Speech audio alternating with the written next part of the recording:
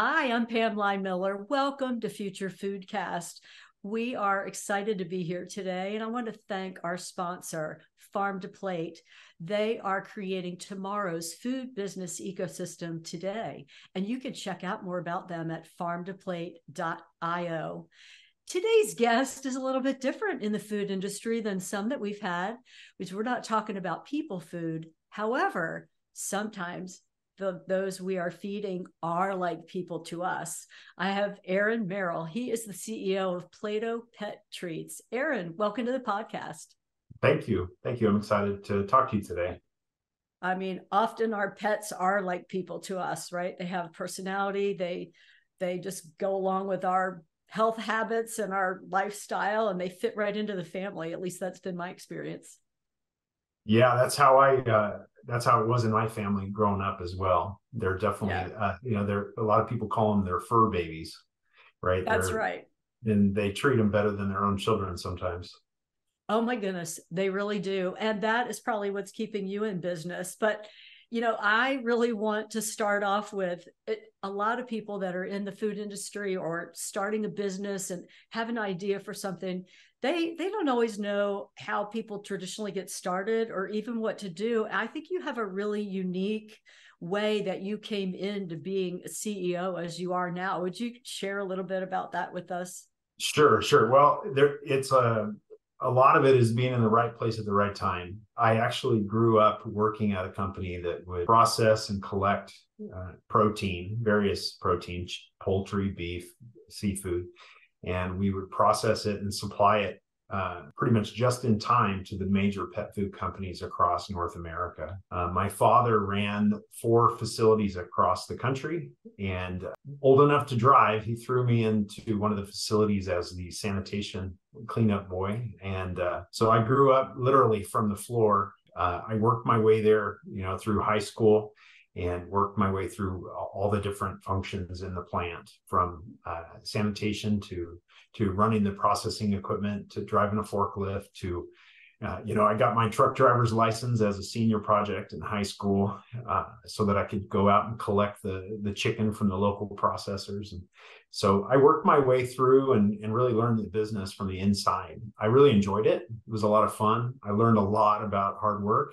I learned a lot about the business. I was working in the lab, running analytical testing on protein from all of our facilities. And I got involved with our vendor assurance program, quality control, HACCP plans, all of those types of things. And then I got involved with dealing with setting up raw material orders and dealing with all of our suppliers. So I really had kind of an education in the entire pet food industry, dealing with the customers and everything. I paid my way through college working for this family-owned company. And while I was doing that, the owners of this company had also been involved in another business. They were the pioneers of the pig ear as a dog treat. And they had done really well with that and sold that business. And when they sold it, they had a non-compete agreement for 5 years. And that non-compete agreement expired right as I was just about to enter my last semester of my MBA at Fresno State. And they were talking about, just in passing, hey, it'd be really cool to get back into the pet treat business. And along the way, I had gotten some exposure to some things about the industry that I wasn't crazy about. And I'd seen opportunity with raw material that was going underutilized, organic chicken and things that were not really on the radar of some of the big pet food companies. I'd also had some kind of personal inspiration with our family dog. We had a border collie. I think I told you this story before, but we lived in the country, we rode horses, and we'd take that dog out for runs, and she was just real high energy. And when she was about 11, she started slowing down. We started to think that, she may not be with us very long. And so we decided to kind of spoil her, and we bought a real high quality premium pet food. And within a few weeks, she was back to her normal. It was kind of a light bulb moment for me to see the impact that the nutrition had on her. And so it really, made me wonder, what if we'd been feeding her that way all along? And the intersection of that, along with the fact that I'd seen some of the things that some of the big boys had done, that I thought, in the pursuit of pricing efficiency, they'd reduce the quality of the raw materials they were using. That bothered me. And so when I had this opportunity to throw an idea across the owners of the company's desk, brought those two ideas together to take what we had experience, knowledge, contacts in the raw meat business, to take that and leverage it and take the quality of that raw material and make a product that was nutritionally superior and clean ingredients, something that I would feel good feeding to my own pet. And so I was inspired by, when I was in the MBA program, we read the book Good to Great by Jim Collins. And he talks about an idea called the hedgehog principle, which is focusing on what you can be uniquely the best at. And I kept thinking about the raw material, the protein that we were going to such great lengths to collect and to maintain freshness in, and all of these things. And, that was essentially what the pet food companies were using to make the product nutritious and palatable for the dog. We were supplying the good stuff that went into the pet food. So why not make a product with all of that quality and nutrition? So I kind of stuck my nose in their business, the partners, and threw an idea at them. And they said, they asked me to put together a business plan. And so I was able to get a professor to help me put something together.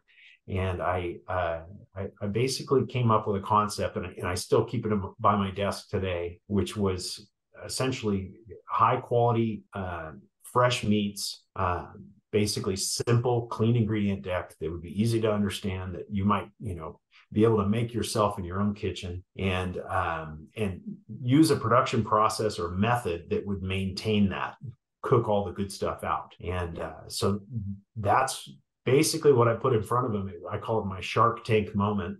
And they signed off, and they invested in my idea, and gave me some seed money, and gave me a location to start this up. So we will dive into like what's happening now and what you found out, but let's kind of review a little bit, because you, first of all, starting where you did, literally, cleaning up after everything that was happening, and then going to get raw product and bringing it back, and all of the different areas of the business that you were exposed to, and you still loved it. Like, you were either gonna love it or not love it, but you loved it. And so that was kind of that discerning time where you're like, I really kind of like this. But then you also saw the other indicators out there that didn't really sit with your personal moral compass, as far as, we can do better in the nutritional area. We don't need to necessarily cut some corners that are being cut.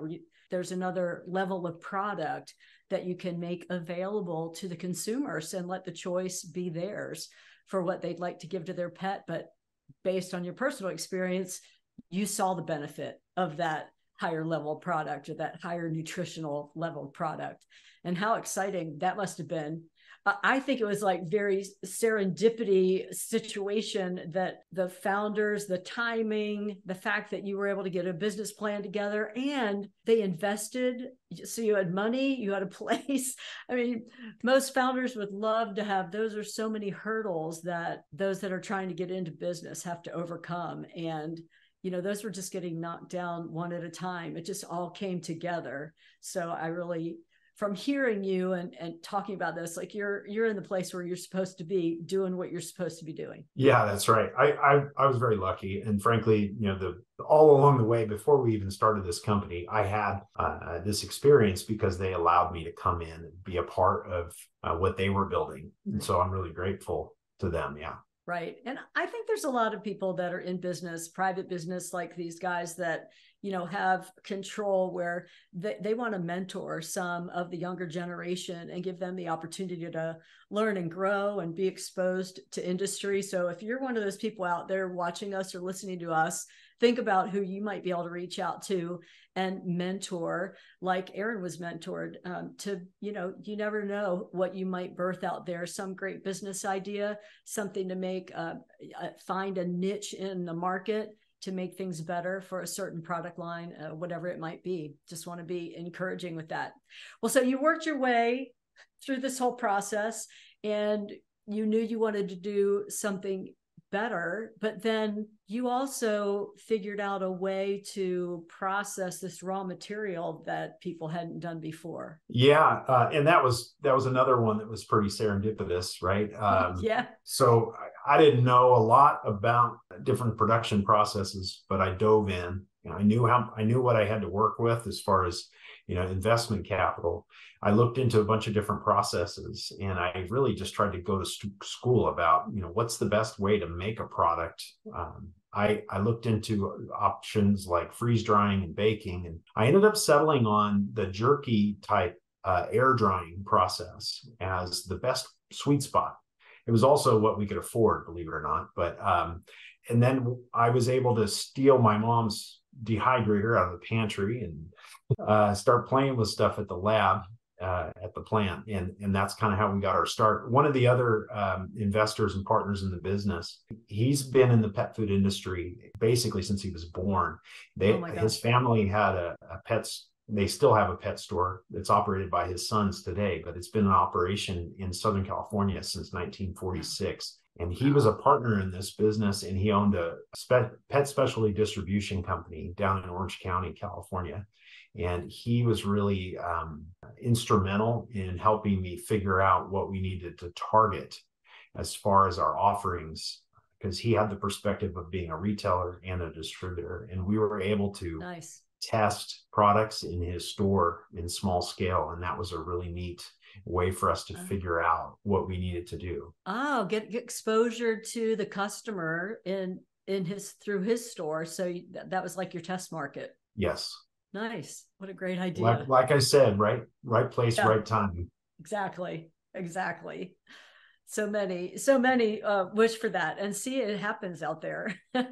So you borrowed your mom's dehydrator, and because this is a process that home kitchens, like I still dehydrate fruit, or now we use air fryers and some of the newer technology that's available. It's the same process. It's just more popular now because they called it something different.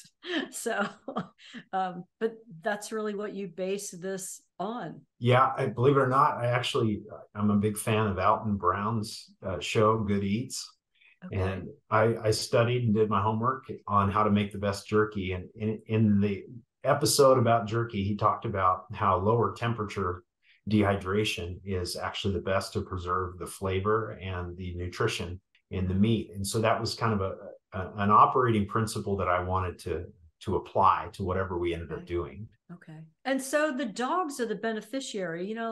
This has got to be just really tasty treats that you're providing. You're preserving the quality, you're doing the flavoring because you're doing the lower temperature when you process them, and all of that thought is going into that. Do you eat some of this product? I have. Yeah, I have. I was just thinking they sound good enough. Most people would not eat what they were feeding their dog. However, in your case, definitely. Yeah. I've tried not to make a habit out of it too much. So my wife will not mind my breath, but. Well, you're actually trying to quantify, what the benefits are of this process that are happening right now. And you hope to get some results so that you can actually have data to back things up. Yeah, we are very lucky once again to be working with a group of food scientists on a study we're actually commissioning that we're hoping to be able to publish a peer-reviewed white paper that would speak to the efficacy of air-dried products relative to the competition from a nutrition standpoint, from a palatability standpoint, and then we can also make the case about sustainability with our process relative to some of the competition. Okay, very nice. So those of you that are watching and listening, stay tuned for Plato Pet Treats and what they might have coming in the future, because we are in the fall of 2023 right now. So it depends on when you listen to this podcast. But if it's sometime after this, you might be able to find that information on their website. We're on the last steps of that process, and we're hoping to have something to share by the end of the year. Oh, great. So that's really a short-term situation. Fantastic. Well, what else is happening at Plato Pet Treats? Or you have more than just Plato Pet Treats, first of all. I know that's the brand that some of us who have dogs might recognize going into the pet, to buy at the pet store, but you also have other avenues for your product. Yeah, Plato is really our brand that we started from the Plato. very beginning. We also launched another brand called Furry Republic, which we're really excited about. We've got Cute that in name. a few other channels. And then in the last few years, we branched off into private label and contract manufacturing. And we also supply protein ingredients to the pet food industry, just like. So you have several different channels where you're providing products or materials to the industry. That's great. Just spreading out kind of those multiple streams so that you can diversify within your expertise. It's still very, very niched in the market. It's all synergistic, right? I'm providing a service to my suppliers just as much as I'm a customer of theirs, and by allowing this high quality protein, giving access to other pet food companies, I'm hoping to be able to elevate the level of quality out there in the industry and kind of raise the bar. Absolutely. I like that a lot. Now you're fairly domestic as far as in the US, right? For your distribution at this point? Yeah. We have distribution throughout North America right now. Okay. But we are export certified for a number of countries, EU and China and a few other countries as well. Okay, nice. So export certified, you can, I don't know, for our listeners that aren't attuned to export certified, that just means you can send your products to those countries. You have to Yes. That's fairly straightforward. I just was confirming what happens there for additional distribution. So you could say you're worldwide then. Yes. Yeah, we Yes. are. Yep. That's exciting. That's very exciting. Well, what else is happening over in your neck of the woods? Anything else company-wise, product-wise? Yeah, we've recently launched some new items, a line extension we've developed, which is a line of food toppers with added collagen, which we're really excited about. We've got ingredients like goat milk and pumpkin and other things for different functional benefits as well as for flavor. Okay, so maybe kind of the food is medicine idea, where if your pet is having a certain situation, I mean, if you more nutrition to the food they're already eating, is that the idea with the toppers? Yes, and we've talked to a lot of our customers. They really like the idea of boosting the bowl, so to speak. Adding a little bit more variety to their dog's base kibble. Adding, and as well as getting their dog to eat when they want them to eat, right? So at the end of the day, that's pretty basic, but yes. I know.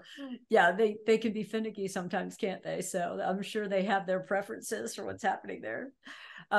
Well, you shared with me also, I delve into this too much earlier, other than saying, you are doing what you're doing because you were just led to do that, knew you could do better, saw the better quality ingredients that you could put into your product. But you also really have kind of a philosophical view about the business that you're involved in. And I wonder if you could share that with us, kind of a cycle idea. Sure. Yeah. So a few years back, I actually read another book called Start With Why by Simon Sinek. And it was challenging to me to think back about all the values and the decisions that we had made over the years and why we made some of the choices that we made. I really did a kind of a gut check or a heart check about why what we do matters. We're at the end of the day, we're making pet food and snacks and things. And, I really believe that, I want to leave this world a better place for my having been here. And, thinking about how what we are doing might have an impact on that was a little bit of a challenge for me to think through. And I had a few personal stories, things that we had gotten involved in as a company. We had gotten involved in a program called Shelter to Soldier, where we had helped sponsor a dog being rescued by a vet with PTSD to basically train his own therapy dog. It was an 18-month program, and it was really, really interesting to me. And through our involvement in that, I learned about a lot of other programs out there. A friend of mine in the industry is very deeply involved in a program called Tales of Valor, which is similar but on a larger scale. And I started to see through that and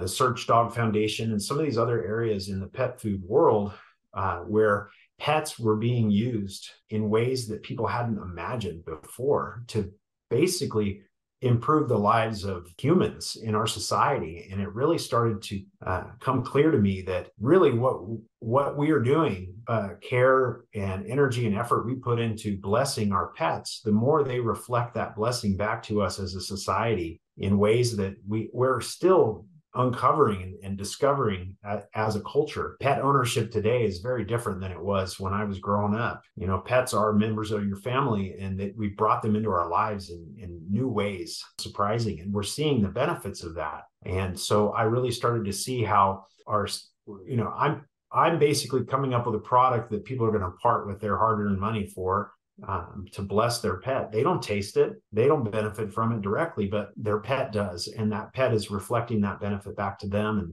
that creates what I started to kind of call the cycle of virtue. It's a positive feedback loop. The more we take care of them, the better they take care of us. We start to see new elevated expressions of that principle throughout our society. And so I really believe that it's our purpose as a company to find, explore, and elevate that cycle and make sure that we protect it and don't allow it to be violated. And so we've made a lot of choices around the ingredients that we use, the people that we partner with, across, the people that we work in our own team, around making sure that we're preserving and trying to elevate that cycle. I just think that's fabulous. That's like the highlight. Not that we haven't talked about some really great things, but I think that's the highlight, just hearing the heart of what you're doing and the lives you've been able to touch, and these other organizations that are involved with pets and the pet industry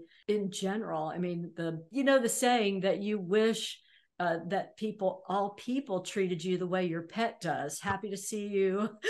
always positive. And this is the visual of what feeds that positive loop. You treat you're treating your pet with love and care, and they're paying that back to you. And then that just gives you more in your heart to expand out. So thank you for being involved in these other organizations too. It sounds like there's just a lot of ways pets, and like you said, some even unknown at this point, can positively affect us and our lives. Yes. and how we're experiencing the challenges that we're going through. And so that's really an uplifting way to look at it. Thanks for sharing that so much. Wow. I'm on one more point on that. I just was nominated to join a board for the World Pet Association advocacy committee. And so I'm going to be a part of a group of people that are working to find ways to continue to advocate for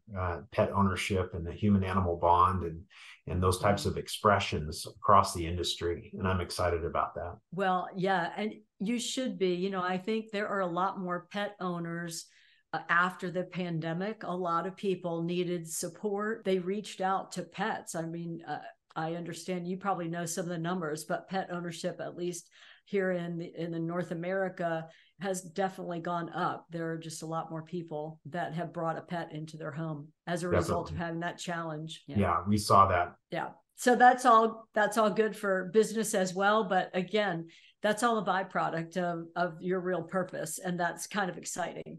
You're just really elevating the industry. I appreciate you so authentically sharing with us this afternoon about, even how you got into business and all that you're doing, and as well as this cycle of virtue. Is there anything else you'd like to leave with our audience before you go? You asked me that a little earlier, and cycle of virtue doesn't just apply to pets. It applies to all of our interactions with each other. And I would say that my challenge is to look for that in every area of your life and in every area of your interaction with other people. And I think that's a good principle to. Yeah. Thank you so much for leaving us with that. We appreciate all that you've shared with us today on the podcast. And I want to say to our viewers and listeners, if you enjoyed this interview with Aaron, please like it, share our podcast, follow us so that you're notified of our new podcast interviews that come out. And until next time, I'm Pam Line-Miller.